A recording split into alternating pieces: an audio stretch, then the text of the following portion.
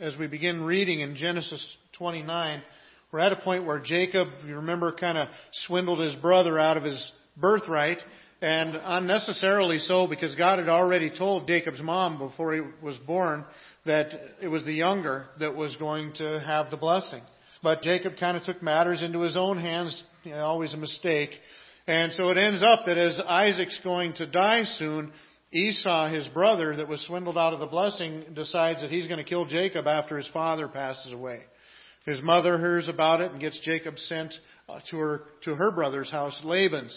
And so Jacob goes, and when he gets there, kind of similar to Isaac, he comes across Rachel out by a well. And so he meets Rachel, and she takes him home to meet her father, and he starts working for Laban.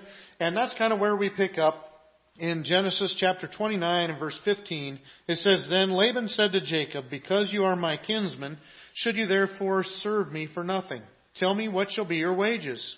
Now Laban had 2 daughters. The name of the older was Leah, and the name of the younger was Rachel.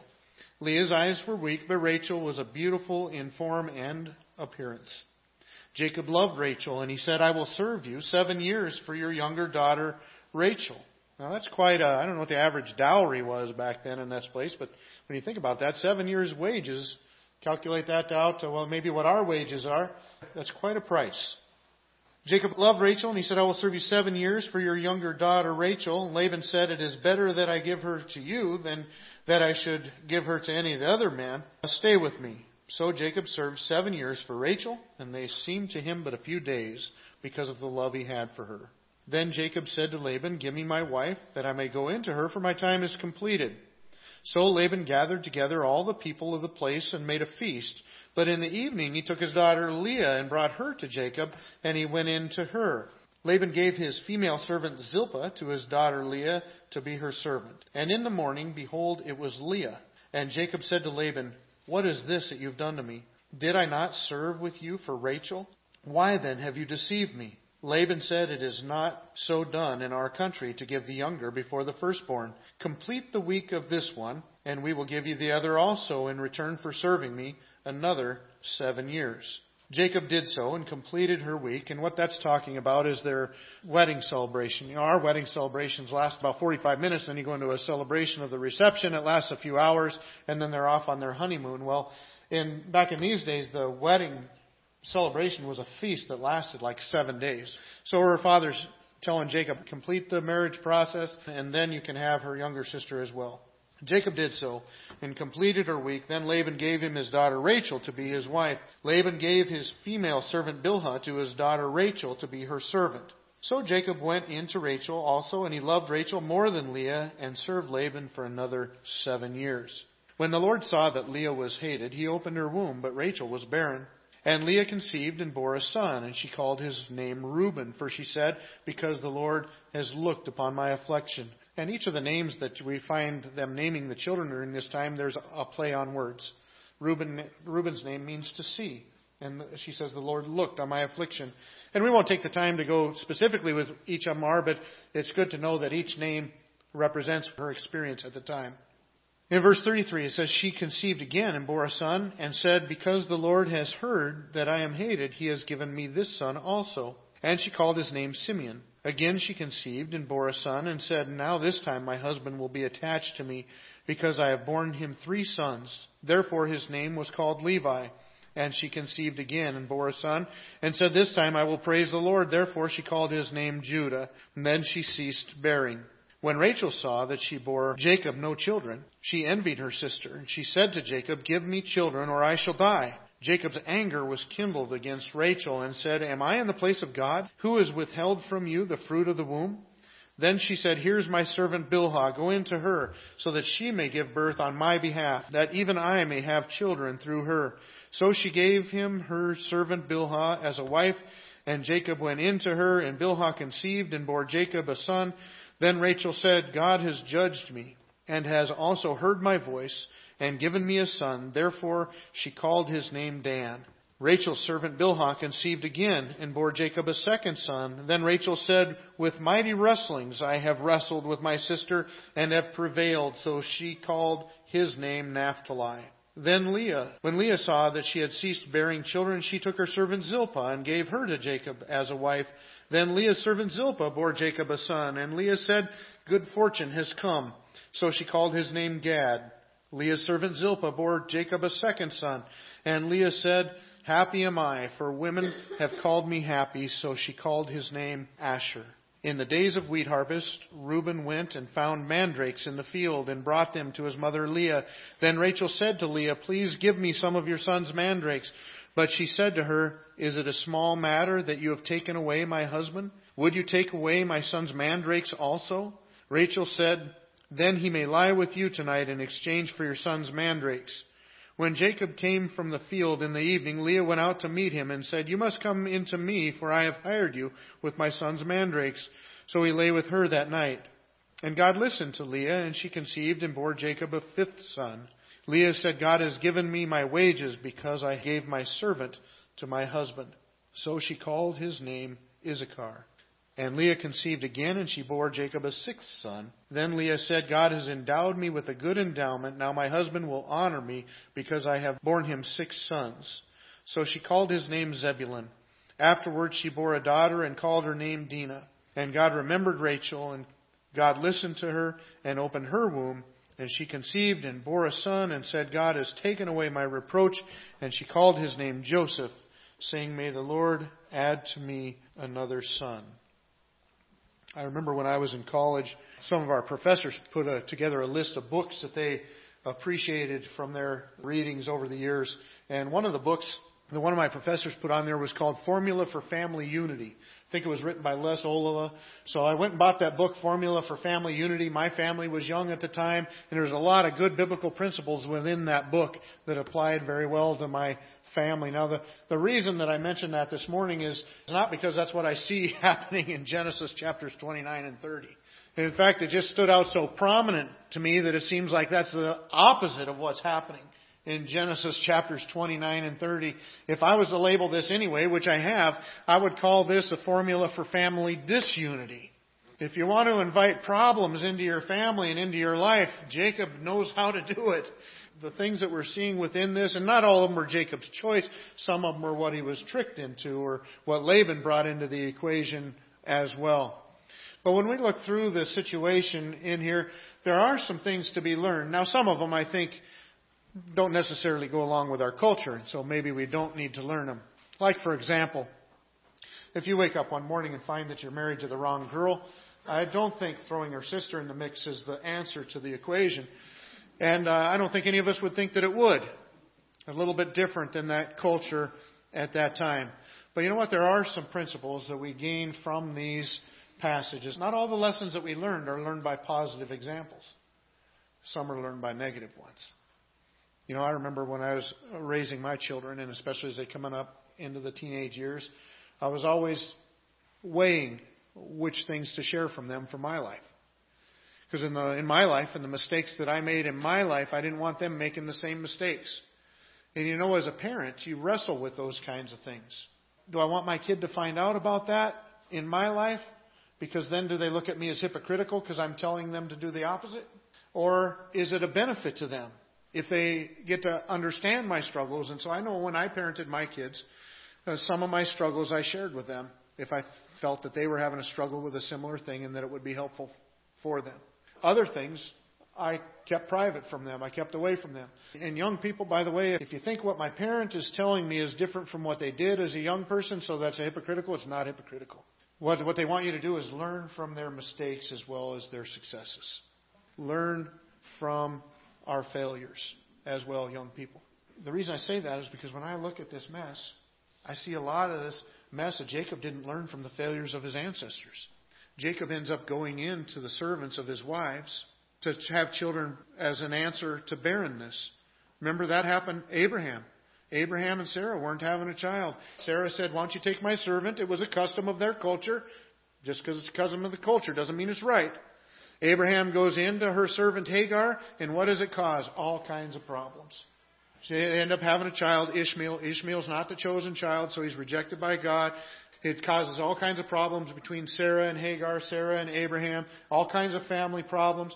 Do you think that Jacob doesn't know about Uncle Ishmael? Esau married one of Ishmael's daughters. He knows about Uncle Ishmael. If Moses knows enough to write about it 500 years later, Jacob knows enough about it since Ishmael was his uncle. But what does Jacob do? Jacob does the same thing Abraham did. Abraham made a mistake. Jacob will compound that mistake. Abraham ended up with 2 wives in the mixture with 2 kids. Jacob will end up with 4 wives, 12 kids. And can you imagine the family problems that that's going to create? As later some of the children will conspire against another one to kill him. Then they decide, let's not kill him. Let's just make a profit on him. Sold him into slavery. And one thing after another. Look at the problems that we just read within here. This is crazy. He marries one gal, tricked by the father-in-law, marries the sister. What kind of problems are you going to have in that situation?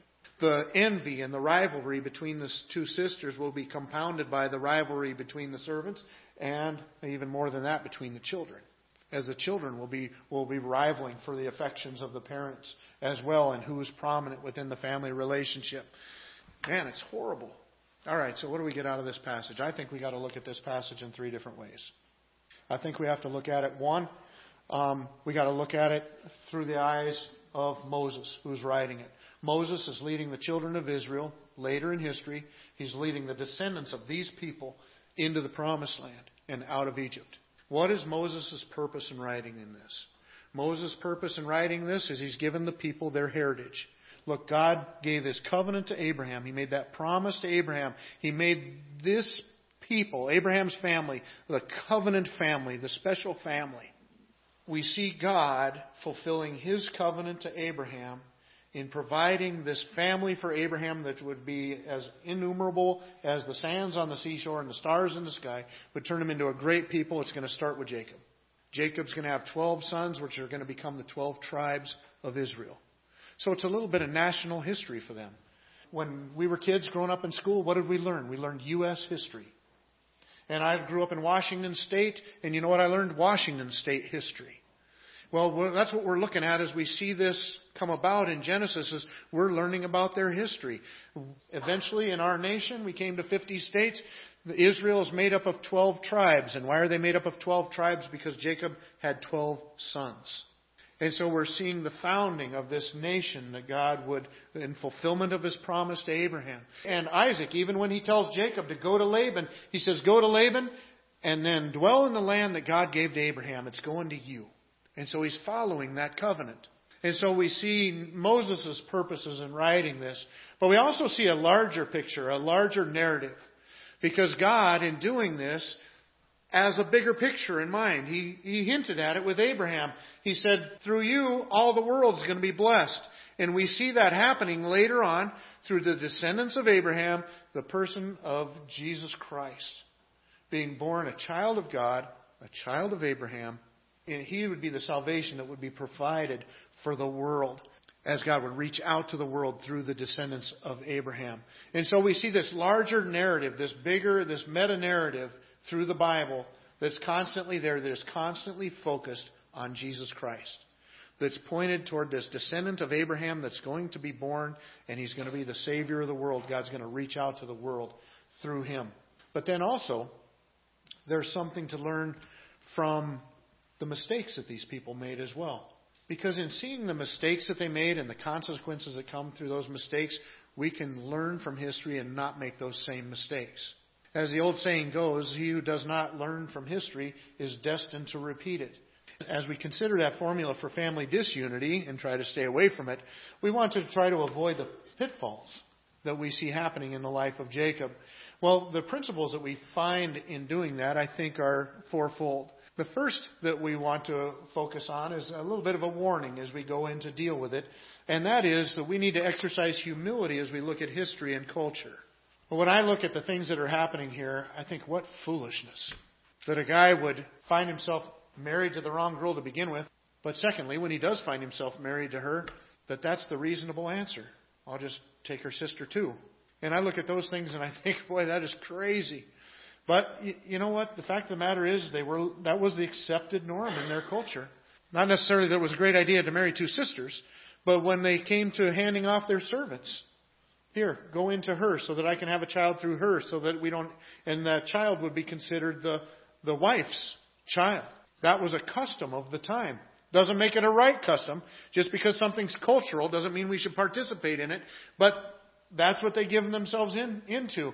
And you know what? As we look at it, we look at some of the same mistakes we see in Abraham's life, we see in his descendants' life. They're not learning from history. And we need to be able to do that. But at the same time, we need to approach it with humility. Whether you're studying human history, church history, your own family history, what family doesn't have some skeletons in the closet? I know in my family, you look back a little bit, my grandparents were Mormon. My great-grandparents, my grandpa had 2 wives at the same time, polygamy. 2 wives, 20 kids. One wife had 8 kids, one wife had 12 kids. When the government started putting a little pressure on them for doing that, he took the one with 8 kids, sent them to Mexico for a while so that they could kind of fly under the radar. That's one of the things in my family. And you know, the fact of the matter is we start looking within our families, our extended families. We don't even have to go back into the dead of our family to find these things that we're maybe not too proud of. But you know what? That's exactly the point. As we look at this, we see that people are people. We see that they're weak.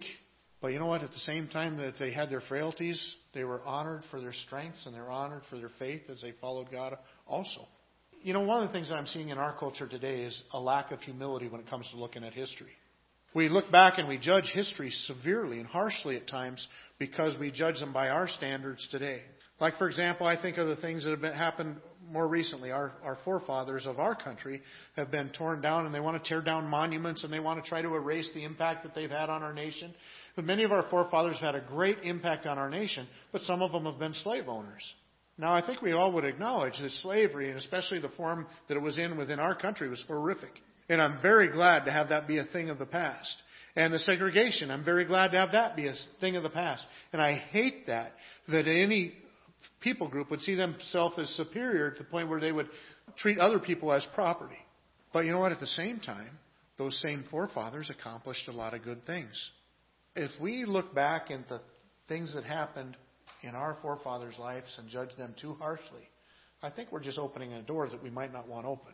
Because what's going to happen with our grandkids and our great-grandkids as they look into our lives and find things that were distasteful to them? Then will we be judged as harshly? The fact of the matter is we probably don't have all of our ducks in a row quite as much as we'd like to hope that we do. And so coming generations may judge us a little bit severely as well. But you know what? That's one of the things that I see within this passage. We're seeing that Israel is being pointed to, look, this is your forefather. Jacob is the man whose name will be changed to Israel and becomes the name of the country. And we look in Jacob's life and we find some things that are distasteful. We find some things that are foolish. But you know what? Jacob is still honored as our forefather. He's still held up. They're not tearing down his monuments. They're not erasing his name. Let's rename the country as something else because we don't want it named after him. They're not going through all that. In fact, throughout the Bible, you'll find him honored. In Exodus chapter 3 and verse 16, as God's talking to Moses, he says, "Go and gather the elders of Israel together and say to them, the Lord, the God of your fathers, the God of Abraham, of Isaac, and of Jacob, has appeared to me, saying, I have observed you and what has been done to you in Egypt."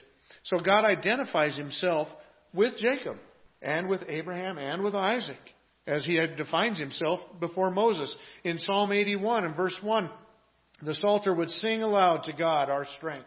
Shout for joy to the God of Jacob. And these are not isolated incidences, by the way. If you look it up, you can find a lot of references like this where God is recognized as the God of Abraham and of Isaac and of Jacob. Jesus also would refer to God as the God of Abraham and of Isaac and of Jacob. In Acts chapter 3, we find the apostles doing the same thing. The God of Abraham, the God of Isaac, and the God of Jacob, the God of our fathers, glorified his servant Jesus. And so when you look at it, these people, they had a humility toward the past. Even though Jacob definitely did some things wrong, he made his blunders. Abraham made his mistakes. Isaac made his mistakes. They were still honored for the things, the way that God used them and the things that God fulfilled in their life. All through the Bible, all of our heroes have chinks in the armor. They all have weaknesses. They all have places where they fell. And you know what? Thank God for that, because I have chinks in my armor. And I have my weaknesses. And I have my place where I fall. And you know what? I know that God can still do great things, even in the midst of our weakness. I'm hard-pressed as I read through this passage. I'm hard-pressed to find a good thing that Jacob did in here. But God still was gracious, and he still fulfilled his covenant that would go through Abraham, through Isaac, through Jacob. God still acted in their behalf. I think there's two things that we have to have firmly in place in our mind to have that kind of humility as we look back over our history. One is the acknowledging of divine sovereignty. We need to acknowledge that God is in control. God is still working His plans. He's still taking care of His business, fulfilling His promise to Abraham, even though He's working with frail people. And that's the second part of it, acknowledging human frailty. Jacob's frailty is not just Jacob's frailty. It's an example of human frailty. And that human frailty we all participate in. And so we recognize that down through the ages, as God is fulfilling His plan, people are always failing God. Look at Israel's history. They constantly wandered off into other gods. They constantly drifted away from God.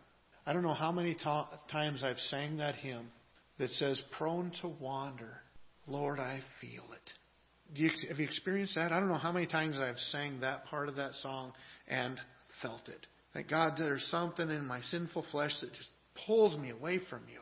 And that's what we are. We're frail in that way. And that's why it has to be the grace of God. It has to all be on the grace of God who fulfills His covenant to us. Because we slip, we fall, we stumble. We're frail. He's strong. We need to acknowledge that human frailty. In Romans chapter 15, verse 4, it says that human frailty that we see in others, we should learn from. For whatever was written in former days was written for our instruction, that through endurance and through the encouragement of the Scriptures we might have hope. In 1 Corinthians, it does the same thing. It gives a few examples. It says, now these things took place as examples for us, that we might not desire evil as they did. Do not be idolaters as some of them were. And as it is written, the people sat down to eat and drink and rose up to play. We must not indulge in sexual immorality as some of them did. And 23,000 fell in a single day. We must not put Christ to the test as some of them did and were destroyed by the serpents, nor grumble as some of them did and were destroyed by the destroyer. Now these things happened to them as an example, but they were written down for our instruction, on whom the end of the age has come. You see, what he's telling us is that if we recognize that human frailty in our ancestors, we need to learn from it so that we don't make the same mistakes. And as we do that, as we look within the passage, we can see there was a few places where they made mistakes. And the lessons that we would learn from them, I would say, are these. First of all, we need to stay in the lines. We need to recognize God's boundaries. You know, it's kind of like a color sheet.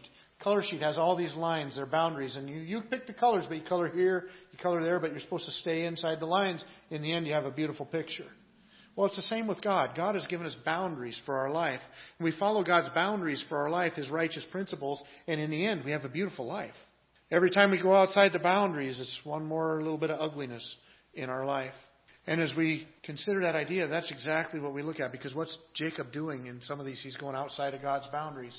Remember, God's boundaries for marriage was given to us all the way back at the very beginning of Genesis. A man shall leave his father and mother, cleave to his wife, and the two shall become one. Jacob's got now 4 women that are illustrating becoming one with him. And he's gone outside of God's boundaries. And when he goes outside of God's boundaries like that, it begins to get ugly. And that's exactly what happened. As I read through that account of his life, boy, that's like a nightmare. 4 different women, and none of them are content because, that one's having kids and I want to have kids, and that one's having, and then I just can't even imagine. And this one, give me some mandrakes. Oh, you can have him if you give me some of your mandrakes, and you're coming home from work and you get told in what all the scuffle's about, and you're coming with me tonight, and oh boy, no, thank you. Didn't stay inside the lines. He had to know where Abraham went outside the lines and all the problems that caused. He had to know the family history, but he still went outside the lines. God gives us His boundaries and His biblical principles for a reason. We stay inside of God's boundaries, and it's better there. That's where we experience the blessing of God in our lives. Well, not only that, one thing we need to avoid is envy. We see there's a lot of envy going on within here. Leah is envious of Rachel. Why? Because Jacob loves her, and he doesn't love Leah. Rachel is envious of Leah. Why? Because she's having children, and she's not able to have children. And there's this animosity. They even name their children after it. It gets kind of morbid. She names her kid Naphtali because I've wrestled against my sister and I've prevailed. Named her kid after the squabble between her and her sister. That's sad. That envy can become a bitterness within inside of you, and it can eat you up. The Bible warns us frequently against envy. In fact, in Galatians chapter 5, verses 19 through 21, it says, now the works of the flesh are evident. sexual immorality, impurity, sensuality, idolatry, sorcery, enmity, strife, jealousy, fits of anger, rivalries, dissensions, divisions, envy, drunkenness, orgies, and things like these. I warn you, as I warned you before, that those who do such things will not inherit the kingdom of God. Envy is within that list of things that people who don't inherit the kingdom of God participate in. But it's a thing that is contradiction for those who believe in Christ to exercise envy in their lives. In 1 Corinthians chapter 13, what's called the love chapter, it says in verse 4, love is patient and kind. Love does not envy or boast. It's not arrogant. It doesn't envy. When we find ourselves envying somebody else for their position or what they have or whatever their experience is, we are in a bad spot. We need to cast out all envy. We need to be able to be happy for people that are getting some level of blessing that maybe we don't get, that we're not experiencing at the moment. We need to be happy when we're in a time of suffering. We need to be happy for other people that are going through a time of blessing. We need to dodge envying at a great cost. And then lastly, I'd put, do not try to solve relational problems with tangible solutions. But what do we see happening is we see a couple women that are envious of one another. They've got relational problems within their relationship with each other. These women have relational problems within their relationship with their husband. And there's a lot of accusations going back and forth whose fault this is. Jacob says, it's not my fault. Go talk to God. You know, that's a step down, actually. When you think of his dad, Isaac went and prayed for Rebekah.